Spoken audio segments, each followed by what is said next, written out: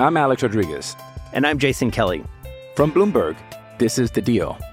Each week, you'll hear us in conversation with business icons. This show will explore deal-making across sports, media, and entertainment.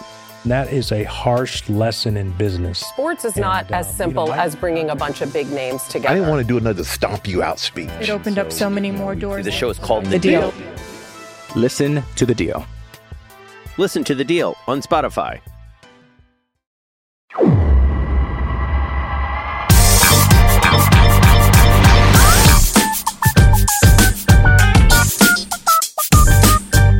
A very pleasant fall welcome to you wherever you're tuned into the Show Before the Show podcast this week. I'm just looking out my window and there's like yellow leaves and red leaves and it's beautiful and the temperatures are crisp and it feels like World Series time, and that is where we find ourselves here on this week's episode of the Show Before the Show. So we welcome you into the latest edition of the official podcast of Minor League Baseball. Tyler Rahn, Sam Dykstra, Benjamin Hill. Gents, what's going on? How are you? Pretty good, Tyler. I am back in New York. You are shoulder to shoulder with Ben right now. Yes, which is very, very nice. We were talking, it feels like it's been a month since we've seen each other, just because of all the movement going around this fall, which has been great. And we'll get into that in later segments. But yeah, good to be back in New York where there is actual fall. We are staring at a tree ourselves right now over the Avenue of the Americas, but it is the Christmas tree. And I kid you not, that Radio City has already put up. What? Outside. Yeah. It is not even Halloween. Yeah, No. but this is Radio City Music Hall, home of the Rockettes. And Right, but don't they start that like mid-November? Well, I mean, I guess you got to promote.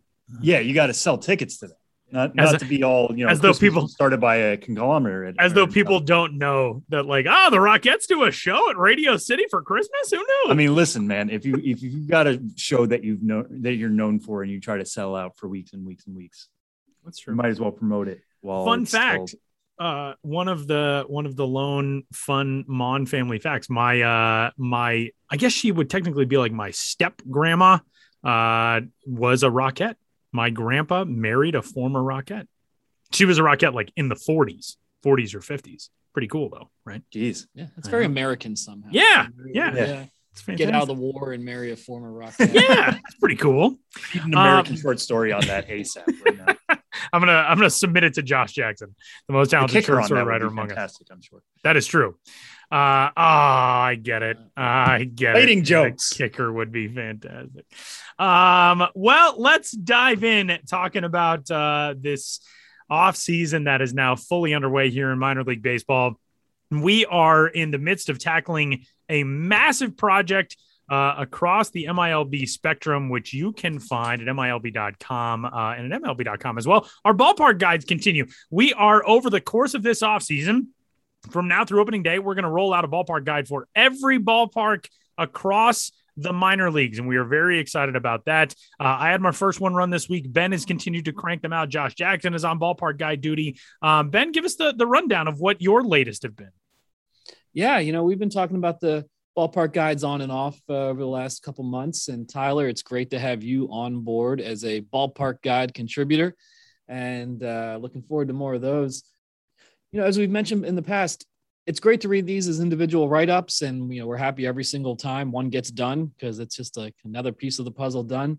But where I think this project will really shine is, when everything's put together in one place as a one-stop resource for planning your own minor league road trips. So I'm just really excited for this to come together. My most recent ballpark guide, Tyler did the Myrtle Beach Pelicans. I did the Lynchburg Hillcats, Lynchburg, Virginia. That ballpark is now called, through a corporate naming rights deal, it's called Bank of the James Stadium. But it actually was known as City Stadium for the bulk of its existence. And that existence goes back to 1940. The first game that ballpark in Lynchburg, Virginia ever hosted was an exhibition between the New York Yankees and the Brooklyn Dodgers. And so here we are now in its ninth decade, 80 some years later, still hosting minor league baseball in the form of the Lynchburg Hillcats. So I think it's easy to overlook that ballpark, but it's the fifth oldest ballpark in all of minor league baseball. And just given the size of Lynchburg, Virginia, and how old that ballpark is, if you were a betting man, woman, person, you probably wouldn't have bet the Lynchburg Hillcats would be a minor league baseball team and, still going strong in the 20s. So I think it's a great story about, community commitment, local ownership, making the necessary improvements to keep that ballpark functional. And it's for how old it is. And, it's a fun place to visit if you like the classic parks. So read all about it. They also sell cheesy Westerns there, which is a Lynchburg specialty invented at a diner in Lynchburg called the Texas Inn or the Texas Tavern. It's basically a cheeseburger with some special homemade relish and a fried egg, but it's a Lynchburg institution, and you can get a cheesy Western when you visit the Lynchburg Hillcats and feel like a local. And Tyler, you got to revisit Myrtle Beach, where you spent some time as a broadcaster. What was it like writing about that again?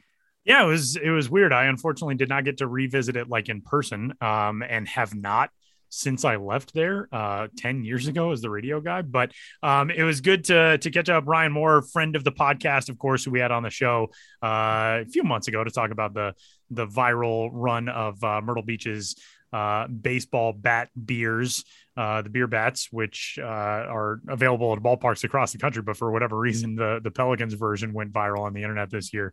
It was really cool catching up with Ryan about, some of the ballpark changes and improvements and stuff that's gone on over the last few years. The Pelicans, what I think has been really neat about what Myrtle Beach has done, they've really seized on their affiliation with the Chicago Cubs. They've been a Cubs affiliate now for 7 years. And they have grasped onto that with both hands. So they have some Chicago themed concessions, which are very cool. Ryan told me about their deep dish pizza burger, which is a burger sandwich between two mini deep dish Chicago style pizzas, which sounds delicious and also like death. But the Pelicans, they have an area for micro brews. I know they do some of their own micro brewing, I believe, for Hops Heaven, which is an area of the ballpark where you can hang out at some high top tables and drink some local beers.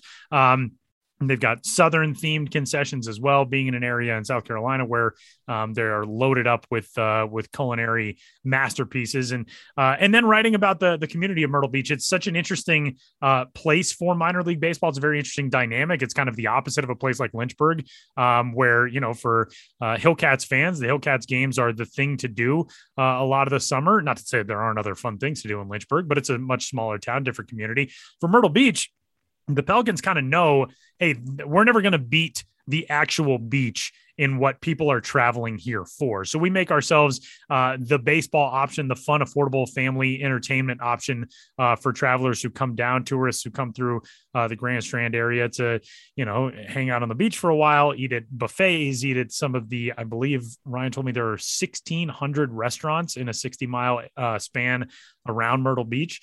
So the Pelicans kind of know what their avenue is, and they do it very, very well. So it was neat to get a chance to kind of revisit, some of the stuff that I loved about being there, and bouncing places off of Ryan to be like, hey, is this still around? Is this still a place where you guys go? And I was very happy. There was only one restaurant that I mentioned that he said, yeah, it's not really like in the staff rotation anymore. But every other place that I mentioned still was, including a sandwich place called Dagwood's, which is still, like, I haven't been in Myrtle Beach for 10 years and I still think about the Bubba's Kickin' Chicken at Dagwood's on a fairly regular basis. So, if you find yourself in Myrtle, get yourself a Bubba's Kickin' Chicken, Dagwood's. But it was fun. So next up for me is my maybe favorite stop in minor league baseball, which is Kinston, North Carolina, now home to the Down East Wood Ducks, historic Granger Stadium. That is the next ballpark guy that I've got coming, which will be next week. Very excited for that one. Granger Stadium is much like Lynchburg. When you walk into Granger, I would say probably even more so than Lynchburg, because Lynchburg's been modernized a little bit. When you walk into Granger Stadium, you feel like you're walking back into the late 1940s in a very good way, in a way that you walk in and you think like, oh, it's 1949 and this ballpark just opened last week. It's gorgeous. They've kept it so well maintained, covered grandstand, a big cinder block brick outfield wall. It is a gorgeous place, and I'm very excited to be able to talk a little bit about Kinston and all that stuff. So this is fun. This is a project that Greg Clayman, who is one of our higher ups on the content side at MLB.com, he really kind of helped get the ball rolling on this with some inspiration from an English soccer pitch guide that he really loves. And obviously we have the world's foremost authority on ballparks across the minor leagues in one Benjamin Hill. So this has been a ton of fun. Ben, who do you have coming up next? Did you say that and I missed it? I didn't, but it is the Richmond Flying Squirrels. Another good one. I'm working on that one, and we can talk about that one later. But the Diamond is a really interesting ballpark. They've been trying to get out of the Diamond for a long time. It's an old ballpark, but myself and you guys might, or people of a certain age, I find the Diamond to be a weirdly nostalgic place because it's the minor league equivalent of a 80s, early 90s, 70s, 80s, early 90s all-purpose the stadium. cookie cutter. A cookie cutter, big hunk of concrete, ugly and kind of brutalist, and much bigger than most minor league stadiums. So on one hand, you're like, this isn't a nice ballpark, but it speaks to me what minor league ballparks were like when I was a kid. And when I go there, I kind of like, I love this place. I'm going to be sad when they're not there. And the team operates really well. In a way, they hurt their own cause when it comes to getting a new ballpark because they keep leading the league in attendance. I'm like, is there tanking in minor league baseball attendance? Because you guys should do this and prove that you need to go somewhere else instead of leading the league in attendance. But no, the ballpark needs a lot of work. I don't know how much longer it'll be around, but visit the Diamond while you still can, and look for that ballpark guide. Richmond is a very fascinating case study of minor league baseball. That the Diamond essentially forced out a AAA team, the Atlanta AAA affiliate, which is now in Gwinnett. They were in Richmond, and said that they were no longer able to do it in Richmond, and ended up moving to Gwinnett to a brand new ballpark. And then the Flying Squirrels post up there and turn themselves into a national phenom in the same ballpark that the previous franchise said was no longer tenable. So it's a very interesting study in how a franchise is run, and they have obviously made good there in Richmond. Ben, you've also got what is probably coming down to the end of some of your in-person attendance stories this year from minor league ballparks, but taking a look at food around some of the places that you visited this year. Tell us what's coming up with that. Yeah, I visited 8 minor league ballparks in 2021, a very low number by my normal standards, but a very high number as compared to 2020, which was 0. So it was great to get back out there, and getting back out there, I did what I've done every year since 2012 when I was diagnosed with celiac disease. I recruited designated eaters to consume the ballpark cuisine that my gluten-free diet prohibits. I've been recruiting designated eaters for basically almost a decade now. Taking pictures, taking short videos, getting their quotes about the food that they are eating at the ballpark. They do it on my behalf. They take those gluten bullets for me. But it's been a great thing. I always tell people, I hope I would have come up with an idea like this, even if I hadn't had celiac disease, because it's a great way to meet people who listen to this podcast, who engage with our work, who, even if they weren't too familiar, who are minor league baseball fans in some capacity, and get to know them and who they are and the jobs they do and why they love minor league baseball. So in a way, it's a great way to profile local fans in addition to the food itself. Anyhow, this year, especially because I'm currently on a 2-day-a-week parental leave schedule, I've not had the time to do my full-fledged individual write-ups on the food for every ballpark I visited, but I really wanted to write about the food beyond what appeared on, Instagram and especially Twitter, when I was visiting the ballparks. So I have a new article up on MILB.com, probably my last, road trip story of the year, featuring all 8 of my designated eaters, all 8 of the ballparks in which they ate at, and highlights of the food throughout those ballparks. And, and it runs the gamut. I started the season in Chattanooga, which is a pretty cramped, a little bit older ballpark, and they kind of only offer the basics. But I went to new ballparks, like Polar Park and Worcester, and Fred Nat's ballpark, and Atrium Health in Kannapolis, and Rocket City Trash Pandas Toyota Field. So it runs the gamut between newer places, older places, regional specialties, specialty hot dogs, everything in between. I spent a lot of time putting it together, and I hope people will give it a read. Lots of embedded tweets, lots of food videos. You got stuffed mashed potatoes. You have lobster rolls. You have hot dogs topped with barbecue pork and macaroni and cheese. And you have a lot of things, but it'll probably make you hungry if you read it. And shout out to all the designated eaters of 2021. And the ones who are still to come. All right, we are headed to Toledo this week, one of the oldest outposts in all of American professional sports. And Ben, tell us what we've got coming up. Yeah, we're going to get into how the Toledo Mud Hens are a unique organization in that they also run a hockey team, the Toledo Walleye. No S at the end of Walleye. I think I just realized that just before we started taping. I was like, oh, make sure to refer to them as the Walleye and not the Walleyes. But the Toledo Mud Hens also operate the Toledo Walleye.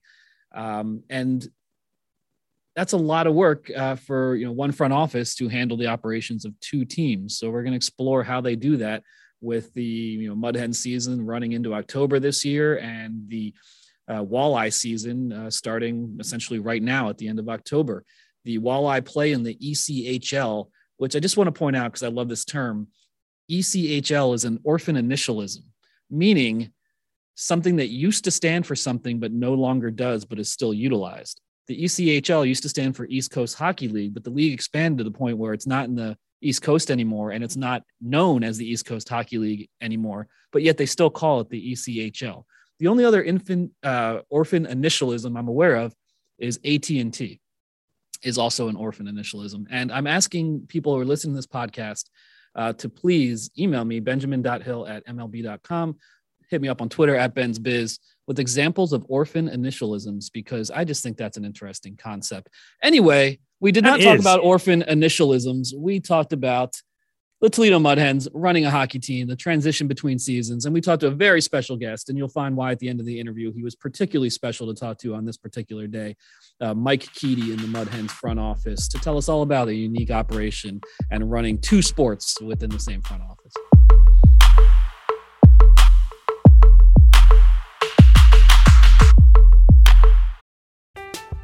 I'm Alex Rodriguez. And I'm Jason Kelly. From Bloomberg, this is The Deal. Each week, you'll hear us in conversation with business icons. This show will explore deal-making across sports, media, and entertainment. That is a harsh lesson in business. Sports is not as simple as bringing a bunch of big names together. I didn't want to do another stomp you out speech. It opened up so many more doors. The show is called The Deal. Listen to The Deal. Listen to The Deal on Spotify. The 2021 minor league baseball season at the AAA level went later than any minor league baseball season in recent memory, certainly later than any season in decades, all the way to October 3rd. And so there's going to be a shorter offseason for minor league teams, but not for teams such as the Toledo Mud Hens, who also run the Toledo Walleye ECHL hockey team. And their season, the ECHL season, starts October 29th on Friday, and Toledo's home opener is Saturday, November 6th. So there's no rest in Toledo. You go from baseball season to hockey and hockey to baseball, and there's always something going on. And everyone who works for the Mud Hens front office also has a role in operating the Walleye. So it's a complicated situation, but I think we can make some sense of it. And here to discuss it all is Mike Keedy, let me get this title right, the Director of Strategic Planning and Projects for the Toledo Mud Hens. Mike, thanks for being with us today. Thanks for having me. Exciting time of year here in Toledo. Yeah, so tell us a little bit about it. You hosted Mud Hens games up till October 3rd, and now the ECHL season is starting. What is bigger picture, broadly speaking, what's it like in the front office running two teams and transitioning from one season to the next? Well, internally, we normally are finished around Labor Day weekend with AAA season, and we've always affectionately called this off month.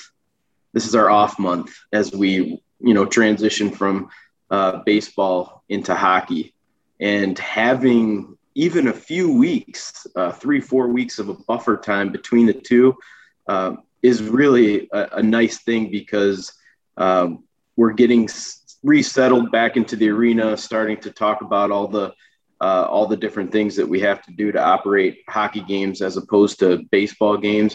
And even more this year, because we have not played a home walleye game since March of 2020. It's been almost 600 days. So we're really even more than a normal year. This has really been a sprint to restarting hockey after the prolonged baseball season. I would take it though over in the spring when the Walleye could make a deep playoff run, which they have in the past. We've had Walleye games into June where we're playing Walleye hockey and Mud Hens baseball, oftentimes on the same night and same weekends. So the transition from baseball to hockey is actually easier, I'd say. Yeah, and speaking of transition, not only transitioning from baseball to hockey season, but transitioning your baseball field to an outdoor hockey rink. Tell us what's going on with that. Well, we do have one advantage. We're the only ECHL franchise to ever play an outdoor hockey game. We did it once before with great success in 2014-15.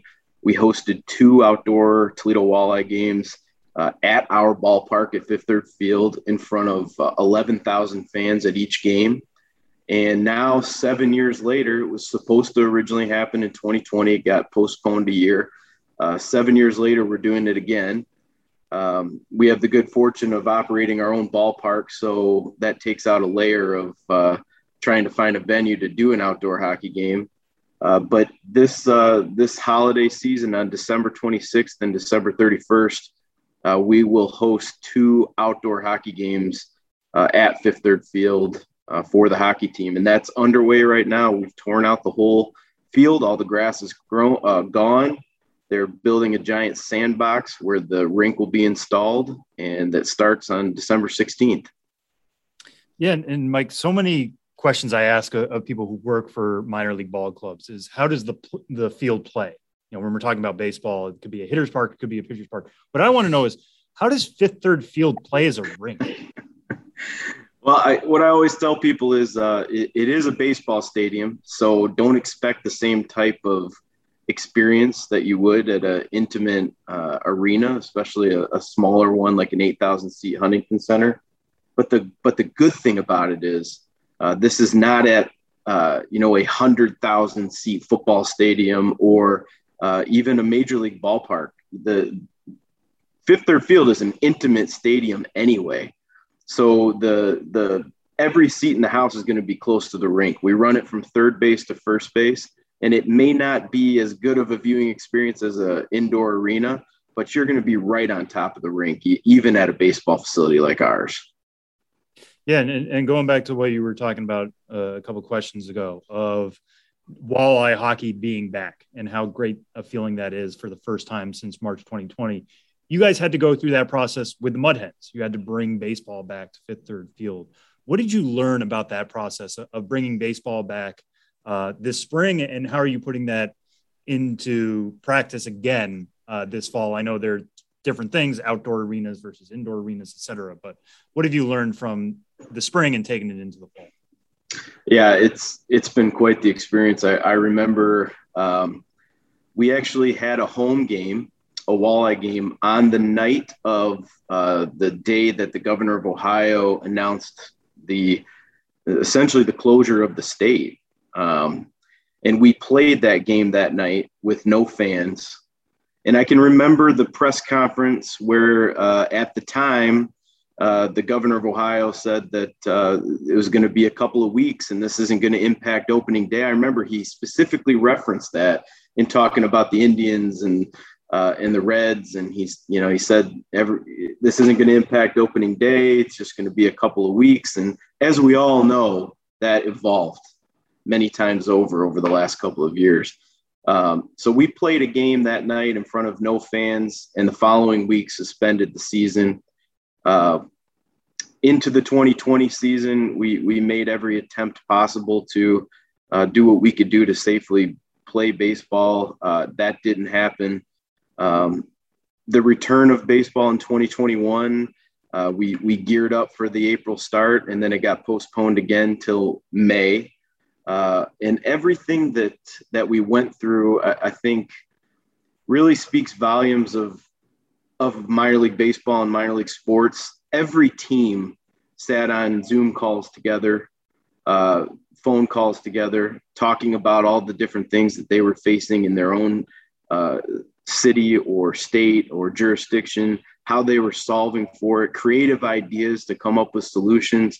I mean, we talked to every team in the state of Ohio, minor league, major league, every sport.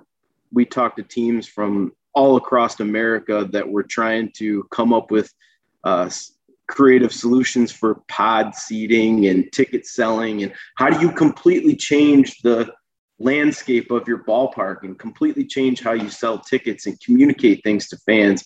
We all worked on that together. And I think going into walleye hockey now, after not playing for so long and having that experience of reopening the ballpark, a lot of the teams have reached out to us and asked us about our experience and how we did it and the types of things that we needed to do. And we kind of have a team we're almost veterans now in this era of trying to open through a pandemic. And I think it gives us a lot of confidence in moving forward and knowing that we can do it. Mike, I'm interested to know what the relationship is like between you guys and a fan base that you get to see basically year round. I mean, for so many minor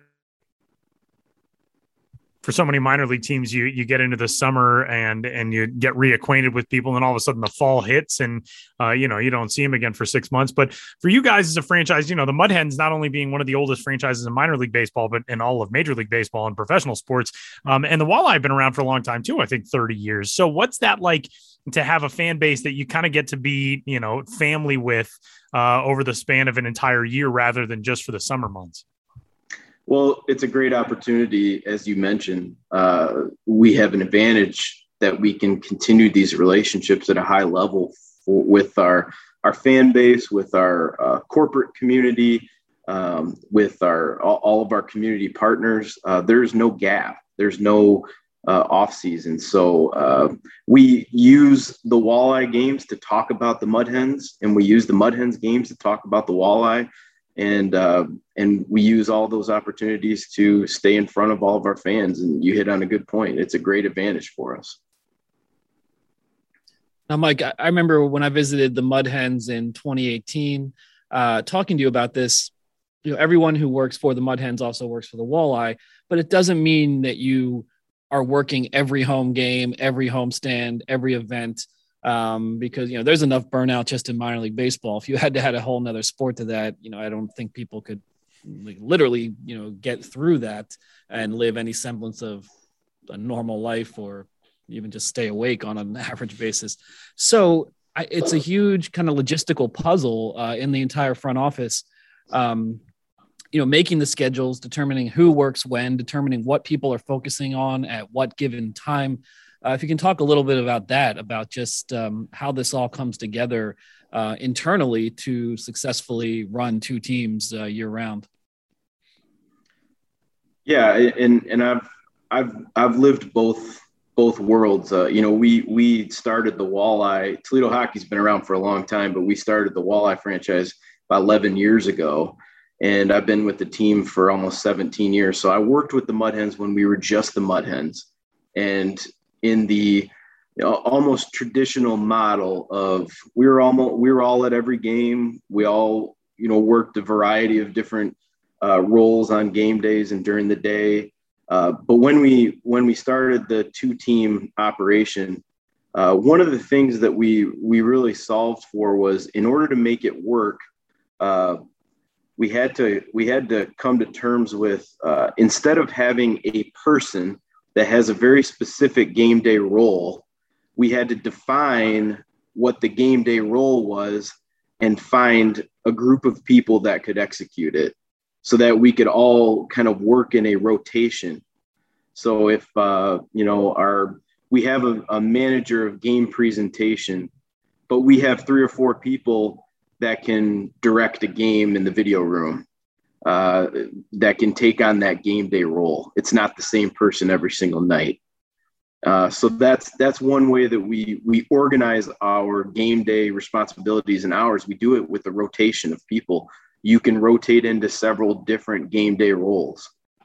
The other way is, we have a larger staff than a traditional minor league franchise, obviously. Because we run 2 simultaneously, and we have to really be mindful about sharing the workload so that you're dedicating time in planning and dedicating time in executing. If everybody is just focused on what's happening next, then we can't get out ahead of ourselves. So we have people that are dedicated to, maybe in May or June during the mud hen season, their shift goes to 80% planning towards next walleye season and only 20% on execution of the mud hen season, while someone else might be more 80% execution and 20% planning. That's really hard to get to that point, but I think we got to that point after a few years. Yeah, Mike, one final thing for me that I wanted to ask about is when you guys are planning out these events and you are sitting down and thinking about things for the mud hens and thinking about things for the walleye, they both involve Toledo, they both involve sports, but they are baseball and hockey. So what are the main differences when you guys are planning stuff out when you are trying to deal with the baseball fan base versus the hockey fan base?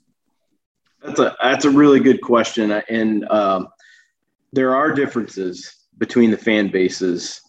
But ultimately our primary consumer for both the mud hens and the walleye is families with children, and the kind of the wholesome entertainment that we try to cultivate is we have the same goals at both venues. And I think that we've had great success with, we find something that works really well at the ballpark, and we've had really great success creating that same type of experience or similar experience at the arena. But then we've also been victim of trying to do too much overlap sometimes. And over the years of about a decade of this experience, we've gotten really good at certain things work better on the hockey side and certain things work better on the baseball side. On the hockey side, we seem to have a higher percentage of diehard fans. And so events with players and teams and coaches and alumni and jersey auctions and, specialty nights, they seem to have a greater impact on the walleye games. And on the mud hen side, there's a less of the fandom. And I don't mean that people don't like the mud hens. We've got unbelievable support by the community. What I mean is the die-hard, checking the box score every day, checking the records, knowing the players. The percentage of that is a little bit smaller on the hen side because I think it's seen as more of a family night out, a community activity, a summer event outside. So we don't do as much maybe on the much of the events related to the baseball team, if that makes sense. That's the biggest difference. When this segment began, we introduced Mike Keedy as the Director of Strategic Planning and Projects for the Toledo Mud Hens, and that is his job. But by the time this interview is available for public consumption tomorrow, Friday, October 29th, Mike Keedy will no longer have that title because, as it turns out, and I did not know this when reaching out to Mike for this interview, today is his last day with the Mud Hens after nearly 17 years. So I'm sure a surreal and kind of emotional day for you, even putting aside having to talk to, us fools over a Zoom interview. But to close this out, Mike, tell us how you're feeling as you look back during your last day on almost 17 years working for the Mud Hens and what it's been like to play such a role with the franchise. Well, first of all, I think it's a really cool way to spend my last day because as you tell the story often, minor league sports is a community. We're in it with each other, and it's always felt that way. And it's a cool way to talk about it on my last day here. I've done just about every job you could do at a ballpark, and I've loved every minute of it. I've got 3 young kids now, 3 boys who've spent a lot of time here at the ballpark along with my wife. And I love it deeply, and I always will. And I will always support not only the minor league franchises here in Toledo, but anywhere and any place I can, because I just think it's a wonderful thing. And I feel grateful today, and I look forward to a positive future for the teams going forward. Well, kudos for all the great work you've done with the Toledo Mud Hens and the Toledo Walleye. I know I had a great time when I visited the Mud Hens a couple years ago and showed a lot of hospitality. And, we'll miss you in minor league sports, but good luck with the next chapter. And thanks for taking some of your final moments and spending it us here on the Show Before the Show podcast. Thanks for being here, Mike. Thanks, guys.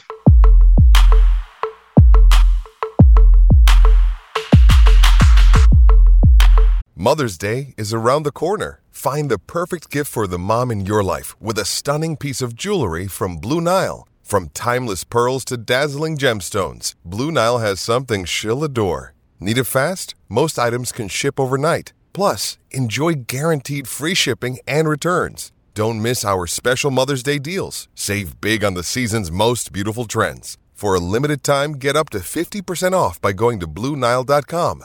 That's BlueNile.com.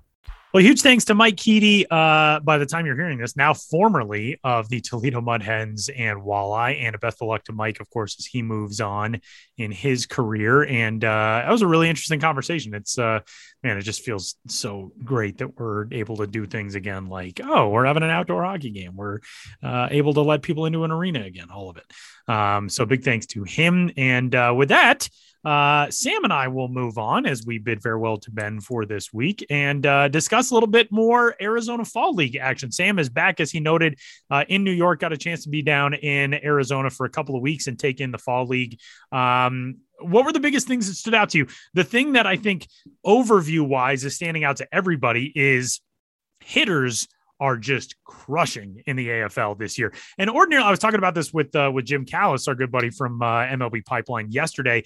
Ordinarily in the Fall League, hitters are a little bit ahead of pitchers because pitchers often go down to the Fall League to work on stuff. There's an assignment usually that comes from an organization, with the exception of, I remember a few years ago talking with somebody. Actually, it was, it was a friend of the show, Brent Honeywell, who I asked him, what did the Rays tell you to work on down here? And he goes, I don't know, nothing. I don't really know why I'm down here. Which is pretty great. But ordinarily pitchers go down with a specific thing in mind. And so hitters are a little bit ahead of them. But hitters this year are like playing on the varsity level while hitters are still trying to figure out the jump, or pitchers are still trying to figure out the jump from JV to varsity. It's been crazy, the offensive numbers that have come out of the AFL this year. But what else is standing out to you from your time in the Fall League and now being back and having digested your time there? No, honestly, that's exactly where I wanted to start. So I'm glad you've noticed the same thing. In person, it felt that way. It's just that the hitters were so ahead of the pitchers, which is kind of backwards sometimes for how we start the year. So it's interesting to see that go the other way. Typically when people are in Arizona in the spring, it's pitchers roll up and they just have to throw the ball. Hitters have to get their timing down. Now it's kind of the other way around. Hitters have their timing down. Most of these guys have been playing up until September. And then just, we're trying to stay fresh either with instructs or back home for a brief time or whatever before heading to Arizona. I like what you said, Tyler, about pitchers working on things. I talked to Jackson Rutledge of the Washington National system, maybe the biggest name prospect they have down there. And he said explicitly, like, I'm here to work on my curveball and my changeup. My fastball, my slider are my go-to pitches. But I'm here to get some innings in after he had some injury issues, including blister issues this year, which were super frustrating for him. But if I'm going to be a starting pitcher, I need to work on my curveball and my changeup because the fastball and slider are there. He can go to those at any time. Now he's gotten shellacked early. And when I watched him, the velocity is there. He's still throwing mid-90s. But in terms of the breaking stuff, I think part of it might be that hitters are just learning to sit on those other pitches. Like, yeah, you might have to work on your curveball and changeup, but I'm not hitting anything unless it's a fastball. These hitters are too advanced to know that, which kind of sucks for Jackson Rutledge, if we're being honest. Like, he needs that feedback of, hey, how is my curveball looking? And if you're not going to try to hit it, then what good is it going to be for me? But it's been fascinating to see that. Also, walk rates are kind of crazy. And I tweeted this out yesterday. So these stats aren't updated, but it's only been one day since they were posted. AFL pitchers collectively have a 6.02 ERA so far in the fall league. It's been 2 weeks and change. Of course. Yeah. I mean, you could say it's Arizona. It's offensive friendly environment. It's warm. There's a whole bunch of reasons behind that. But the league that's extreme. That is extreme. Yeah. That's very much extreme. But a big reason why that's happening isn't because of slugging the baseball. Like AFL batters collectively are slugging, I think 427, which is pretty good as a league, but it's not like, holy crap, they're hitting the ball all over the yard. It's because of walks. The league-wide walk rate is 14.6%. And if you don't understand what that means in all of the plate appearances that are happening, 14.6% of them are ending in walks. A lot of the replies I got to that tweet were people saying, well, it's the automated balls and strikes. Like it's the robot umps that's still being fine-tuned. That could be it to some degree. I'm not going to completely rule that out, but that's only happening in one park. ABS is only happening in Salt River. Right. Salt River is one of 6 ballparks in the Arizona Fall League. This is not a robot umpire situation. What I think is happening is a lot of these guys are gassed. They are trying to make up innings, but after a lost 2020 in which guys were trying to stay fresh, but weren't actually pitching the entire year, or at least in game scenarios, a lot of these guys are just coming at the end of a long season, some of which they were injured. So it's tough to ramp up again. Also, the 15-second pitch clock at games I was at was pretty frustrating for pitchers to deal with. Now you have to go through growing pains. The whole reason why the pitch clock is in place is to hurry the game up, is to keep action moving. There are certain guys who pitch really well in rhythm. Mackenzie Gore in his first start was one of them. I think when he was really on, he was catching the ball, he was throwing it right back, knew what he wanted to throw. And that's huge for him as somebody trying to figure out his delivery. Owen White with the Texas Rangers, he's somebody you're seeing have success early on here. I believe he was the AFL pitcher of the week in the first week. He's looked pretty good ever since as well. He's another guy who just kind of gets it and chucks it and works really well into that 15-second pitch clock. Some of these other guys, it's tough for them to look up and see that there's 5 seconds left and you have to kind of hurry a little bit. Now, I think they're going to get better at that as the time goes on. Some of them may have seen the pitch clock, at least at the 15-second level in low A West for a brief amount of time. It seems like guys at that level grew to be okay with it, and we did see game times go down. But right now, when you look up and you realize you have to make a decision in 7, 5, 3 seconds, control's not going to be where it needs to be. Now, as you grow into that system, guys will get used to that and know, okay, I need to make my decisions at 11 seconds, not 7 or 5. But I do think that's had an effect early on. There were a number of times where I was at games and there were multiple calls of automatic balls or strikes. And I don't mean that from a robot umpire. I mean from, hey, you took too long. That's an automatic ball, which honestly detracts from the point of the pitch clock. To have an umpire turn around after 15 seconds, announce to the press box, that was a ball. Now it's 2-0. So it's taken some time. I think some people who may have seen the first week and said, this isn't working, that was jumping to conclusions too early. This is a 6-week experiment. It's going to take some time. We'll see how things even out. I bet that walk rate's probably going to come down as guys get more used to the 15-second pitch clock, but it is worth monitoring as we go along, because again, it isn't that guys are slugging the ball all over the place, although there have been some impressive exit velocities. But the biggest number for me was that walk rate, and the fact that through yesterday, batters were reaching base at a 378 clip. If there was a single batter that did that, we would say he's having a great fall league. The league is doing that. So it's just something to keep in mind here as we're evaluating AFL hitters and pitchers for how things are going. If an AFL hitter is having a really good AFL, dig a little deeper, try to figure out why that is, get into the scouting reports. Is he doing anything differently, or is he just taking advantage of the environment, which is great. And you can't fault him for doing well, but just take it with some grains of salt. Delicious grains of salt. Yes. What was the best thing you ate in Arizona? I got to say, I failed at that. I was not great. I know. I had like some of the fast food staples. Like I had Whataburger for the first time. Okay. I did not know in my research, I did not know Whataburger was in Phoenix. So that was kind of a nice surprise. It's all over the place in Phoenix. Yeah.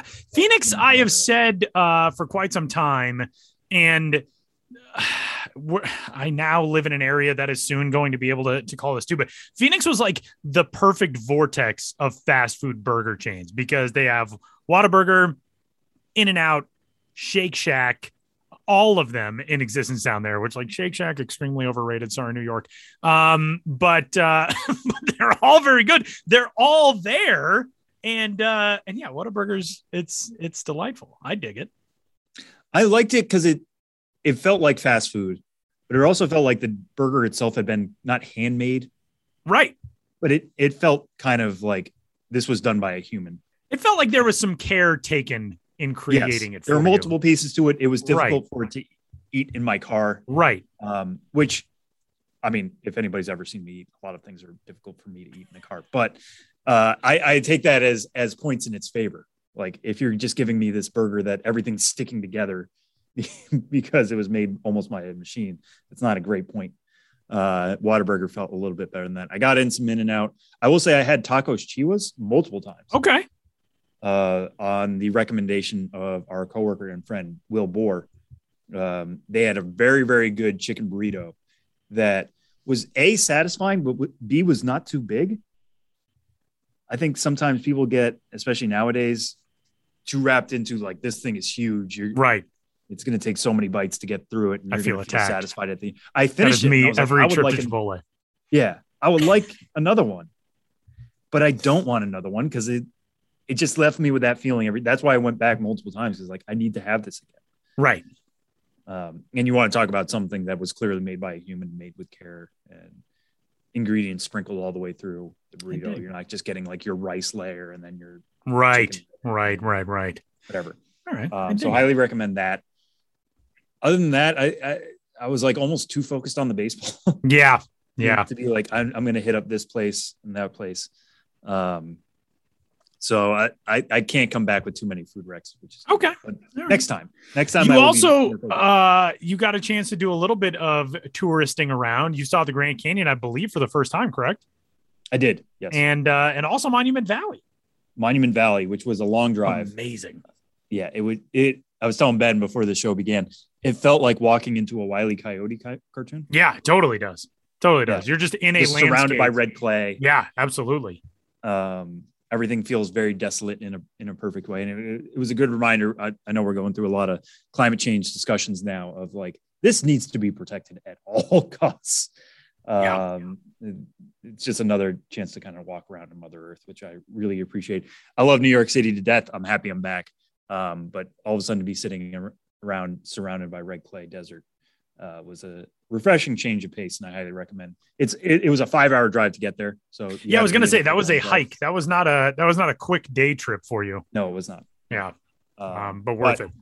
Yeah, but again, like the focus was the baseball. It was great to talk to guys like Jeter Downs of the Boston Red Sox, who got off to a very fast start down there in the Fall League, and at last check was leading the Arizona Fall League in home runs with 4. I talked to Lars Nootbaar a few times, no longer a prospect, but somebody who got sent to the Fall League after being on the St. Louis wildcard roster and in the major leagues for much of the summer. The reason why he's in the Fall League is to make up at bats because he was a bench piece for St. Louis. I was going to ask you this. Do you feel as though there are more guys this year in the AFL who have big league experience than we see in an average season? Because there are a handful of guys that I'm like, wait a minute, I know I watched that guy in major league games this year, and now he's in the AFL. And largely it's because I feel like so many of those guys did not get either the full innings workload or at bats that maybe their organizations would have liked. Do you feel like there is an outsized amount of those players this year, or am I just noticing them more? I don't know about outsized, because one of my favorite examples of that was, remember Kyle Schwarber in the AFL? I do. I was there the day that he essentially came down for a rehab appearance in the Fall League prior to the World Series. Yeah. And it's happened in the past. And I think, speaking of the Cardinals, though, the Cardinals were driving that process. I think Jordan Hicks getting sent to the Fall League, just everybody was like, what are you doing here? Yeah. But again, he needed to make up innings somewhere. Right. And the Cardinals were like, hey, if this is allowed, we're going to do it. Yeah. And they did the same with Lars Nootbaar. They did the same with Juan Yepez, who technically has not been in the major leagues, but they liked what he did enough this year at AAA Memphis to add him to the wild card roster. He was potentially going to make his major league debut in the postseason if they had used him in that game or if the Cardinals had beat the Dodgers. So I think the Cardinals kind of have an outsized effect on that, on how the way we look at the league as a whole. Ryan Vilade was there. I talked to him a little bit about that. I think he only got 3 games in the majors, but much of what we talk about. His teammate Jordan Sheffield, who was in the major league bullpen also and on the Salt River roster. Yeah, Rule 5 pick. Right. Right. Yeah, a guy who had to stay at the major league level in order to stick in the organization. But yeah. Right. So I think those two organizations were kind of driving that, but it was interesting talking to Ryan about that and just saying like, hey, listen, this is supposed to be prospect finishing school. This is supposed to be for guys who are getting, not in a major league environment by any means, but getting put on a stage to show off their skills before eventually going to the major leagues as early as next spring. This is kind of one of their final steps for that. You've already taken that step. So everybody in that clubhouse is going to be coming to you and being like, what's the show like? Like, what are the hotels like? What are the perks like? Well, even if you got a brief taste of it, you're going to be the one with stories. And he's like, yeah, I'm going to tell them it's the same baseball. That's basically what it comes down to. So I think that it is fascinating that there are at least a handful of guys who have seen the majors this year. It's not exactly, if I was running an organization, the way I would treat it. I think Vilade's one thing, like 3 games is not necessarily a major leaguer make. I would not have sent Lars Nootbaar there, even if he needed to make up at bats. He got the major league experience. He knows what he needs to do to finish off. But the fact that he's performing the way he is huge for him because he's going to be trying to win a major league spot again next spring in that Cardinals outfield and maybe trying to elbow his way in with this improved pop that he's showing so far. And not only Arizona Fall League time, it is also the return of Organization All-Stars time at MILB.com. Org All-Stars back in 2021 after a hiatus in 2020 with no minor league season. But those are coming up. We've already got a couple on the way and out the door. Yes. We have the Arizona Diamondbacks and the Atlanta Braves are out so far. One thing we got to stress with Organization All-Stars, because I think people get confused about this every time we do them, and we try to make it as clear as we can in the story. But one thing I really love about this is that it celebrates all minor leaguers. This is not just who are the best prospects in your system at each position. It is who had the best year in your minor league system. So if it's a 31-year-old first baseman who had the best year, he's worthy of celebrating, especially after the lost 2020 season. I think we can all appreciate good minor league performance when it happened, where, no matter where it happened, no matter at what age it happened. So it's a great opportunity to do this. I don't think anybody else on the internet really does stuff like this that celebrates the entire minor leagues in this way. So I love that it's unique in that way. And like I said, Arizona Diamondbacks and Atlanta Braves are the first 2 up. We're going to be rolling these out a couple of weeks for the next several weeks as we head towards the end of the calendar year. So check that out on MILB.com. We do have a landing page for that as well. So if you want to check back, if you missed out on your favorite team, or if you want to dive back into the archives, you can look through that and see, who was honored in each league. D-backs and Braves. I mean, there's the big names are certainly there. Ala Thomas leads the D-backs. Shea Langoliers leads the Braves. Some of those spots you won't find any surprises, but it's also an opportunity to learn something new about guys that you may have missed during the season. So be sure to check those out now and also in the coming weeks. And I'm sure we'll be talking about them more as they roll out the rest of the 28 clubs here, like I said, in the weeks and months to come. So we'll be back to wrap this thing up coming up next.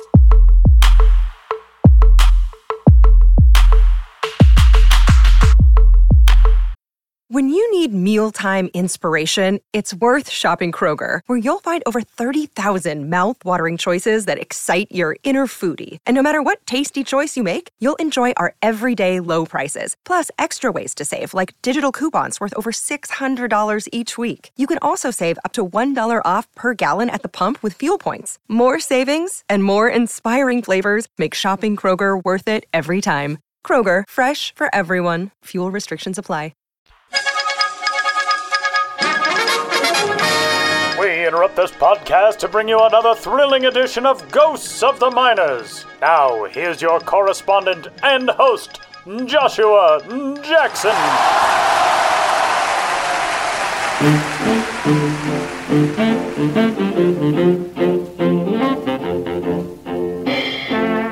back to Ghosts of the Miners, in which all of you out there in Radioland must identify the legitimate historical ball club hiding amidst the fraudulent pair.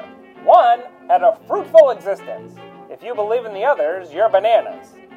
In the last segment, I asked you which of the following minor league baseball teams did at one time exist. A. The Bluffton Babes. B. The Levittown Neonates. C. The Ukiah Infants. Don't cry if you were one of the innocent naifs who guessed B or C, but A. The Bluffton Babes waddled their way through the northern state of Indiana League from 1909 to 1911, with the identity's parentage dating back to the 1890s. On the banks of the Wabash River, Bluffton was a famous piano manufacturing town until all the attention went to the Babes, who, led by Ducky Eberts, won the 1909 pennant before they'd so much as celebrated their first birthday. With Daddy Orr in charge in 1910, the Babes had to like their chances for a repeat. Near the end of that season, they got a boost from a couple players reborn to Bluffton, with outfielders Humpy Pierce and Dynamite Bill Rennard, both members of the 09 pennant-winning Babes, returning to the crib after a stint in the Kansas State League. The Babes also got a late addition in pitcher Kid Hall, but Humpy, Dynamite, and Kid only helped the club crawl into second place. Second place or not, the Babes were downright stoic compared to the infantile whimpering of the Huntington Midweekly News Democrat that August, which ran a story about the Babes schooling the Huntington Johnnies under the heading, "Again they lose," marring what would otherwise have been a fast and entertaining game. The umpire gave the Johnnies several bad decisions in the match at Bluffton Sunday afternoon. But the whole northern state of Indiana League had reasons to wail and pout in 1911 as the circuit needed a change and was put down for a nap at the end of July. It sleeps to this day. And that's the rumpus on the Rumper Room, where the Babes once dwelt. Now, on to the question for next time. Which of these tipsy teams tried to go from the bottom up in the minors of yore? A. The Clarksdale Ginners. B. The Morristown Shiners. C. The Portsmouth Rummies. Want to know the answer? Switch to T. Or tune into the next Ghosts of the Miners. But for now, you'll have to excuse me. My producer Ben Hill has gone trick-or-treating and he's frightening all the children.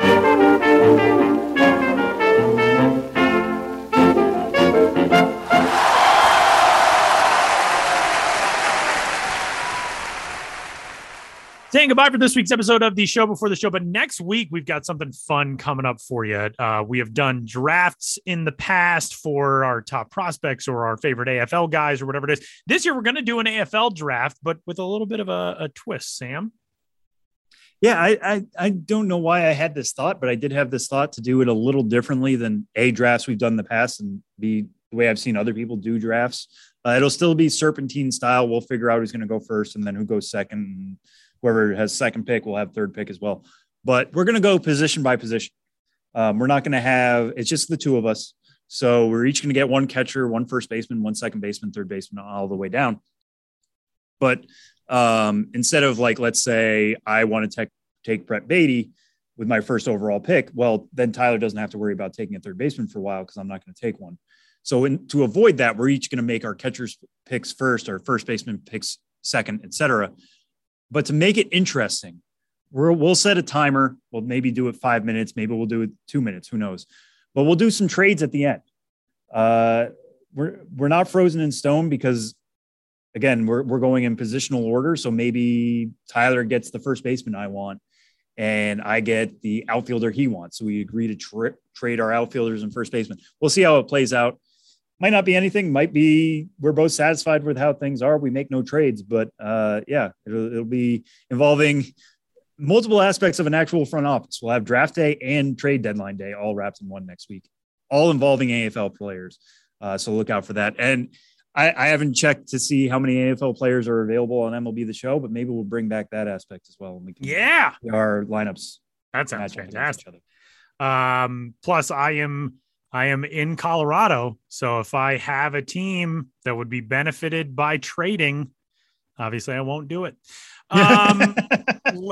Before we get out of here, we have to dive into one thing that is currently setting baseball Twitter aflame. We're recording this on Thursday afternoon. We haven't talked about this, and yet I know exactly what's going on. Here is a quote, a tweet that was posted a short time ago, nary 2 hours, not even 2 hours ago. And here is the tweet, quote, bullpen refers to the area of a bull's pen where bulls are held before they are slaughtered. It's a word with speciesist roots, not a word that I was familiar with or knew existed. And we can do better than that.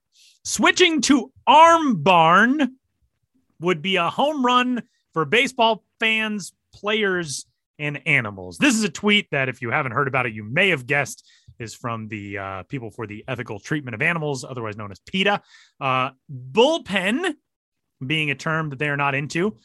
Arm barn being the suggested replacement. I am on team arm barn, baby. Arm barn is hilarious. I'm bringing arm barn into my broadcast.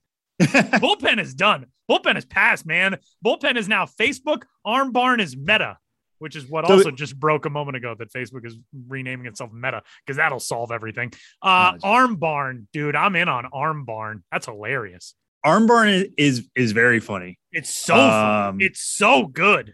It's the thing about bullpen is that we have to remember that all words are made up. Right. All words are made up. Right. Like the idea, anybody who says like, oh, well, we have to stick with bullpen because it's tradition. Whatever, man. Like there's no reason. No. There's nothing inherent about a bullpen that's like, oh yeah, that's where the relievers are. Right. There's no bulls there. There's no whatever. Right. It's not even a pen really anymore. I guess there's a gate that makes it a pen. Yeah, I guess sort of. That being said, I didn't think this was something I was going to have to think about this morning when I woke up. Like, I've never thought, you know what, the bullpen could really use a name change. I don't know. Arm barn is fun to say, but it's also tough to say. Got to get this dude out of the arm barn. Our struggling. Get the relievers on out to the arm barn. Yeah, it also, for me, it like connotes like we send him to a barn upstate is like just what happens when you decide that the starter is now going to be a reliever, which is something we deal with a lot in prospects of like, oh, this guy doesn't have a third pitch, or it's not quite working as a starter. We're going to send you to the arm barn upstate. Just talk about sending somebody to slaughter. Dude, I'm into the arm barn idea.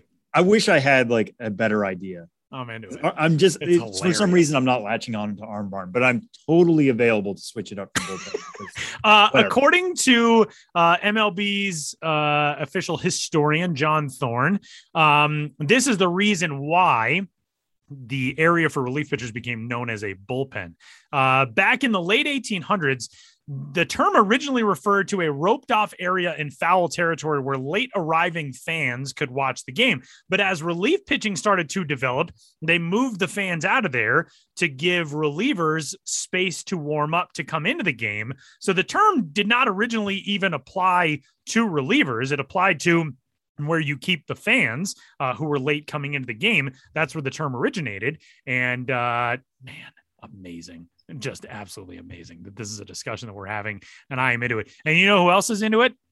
Clint Frazier, who tweeted just a moment ago, now warming up in the arm barn. Who is that warming up in the arm barn? And then please name it this, followed by 3 cry laughing emojis. So, you know, we got big leaguers on team arm barn. I'm into it, man. Well, as I said in a tweet too, it just sounds like something that like Red Barber would have said in a broadcast like the late 1930s, like, starting pitcher struggling here in the 4th inning. And that means Ira Hutchinson will get his wing loose in the old arm barn. It does feel like, when you call the penalty box the sin bin. Right. You know? Right. Yeah. Like as writers, I don't know if you ever caught on to this at home. At a certain time, you just need to start using different words. Yes, very much so. Left-hander, southpaw. Right. Hurler, pitcher, second base, keystone, et cetera, et cetera. Maybe we can mix it in there afterwards, like instead of just saying bullpen all the time. You better believe that I will be throwing this term into a story to see if it gets caught. Maybe I'll throw it into some prospect reports next spring too. He needs to improve his changeup, or else he's going to the arm barn. We're doing it. We're making arm barn happen. Stop trying to make arm barn happen. No, we're making arm barn happen. I want you all to know. The world's worst Red Barber impersonation, arm barn discussion, all of it is here on this week's episode of the Show Before the Show. You can get in touch with us, podcast@milb.com. Let us know your thoughts on arm barn and anything else you would like to hear us discuss here in this world of minor league baseball. Next week, the AFL draft and some more fun stuff coming your way as we round the corner into November already here in the year that was 2021. That was 18 minutes long, and now it's almost over. So that'll do it for this week's episode of the Show Before the Show. He's Sam. I'm Tyler. We'll talk to you next week.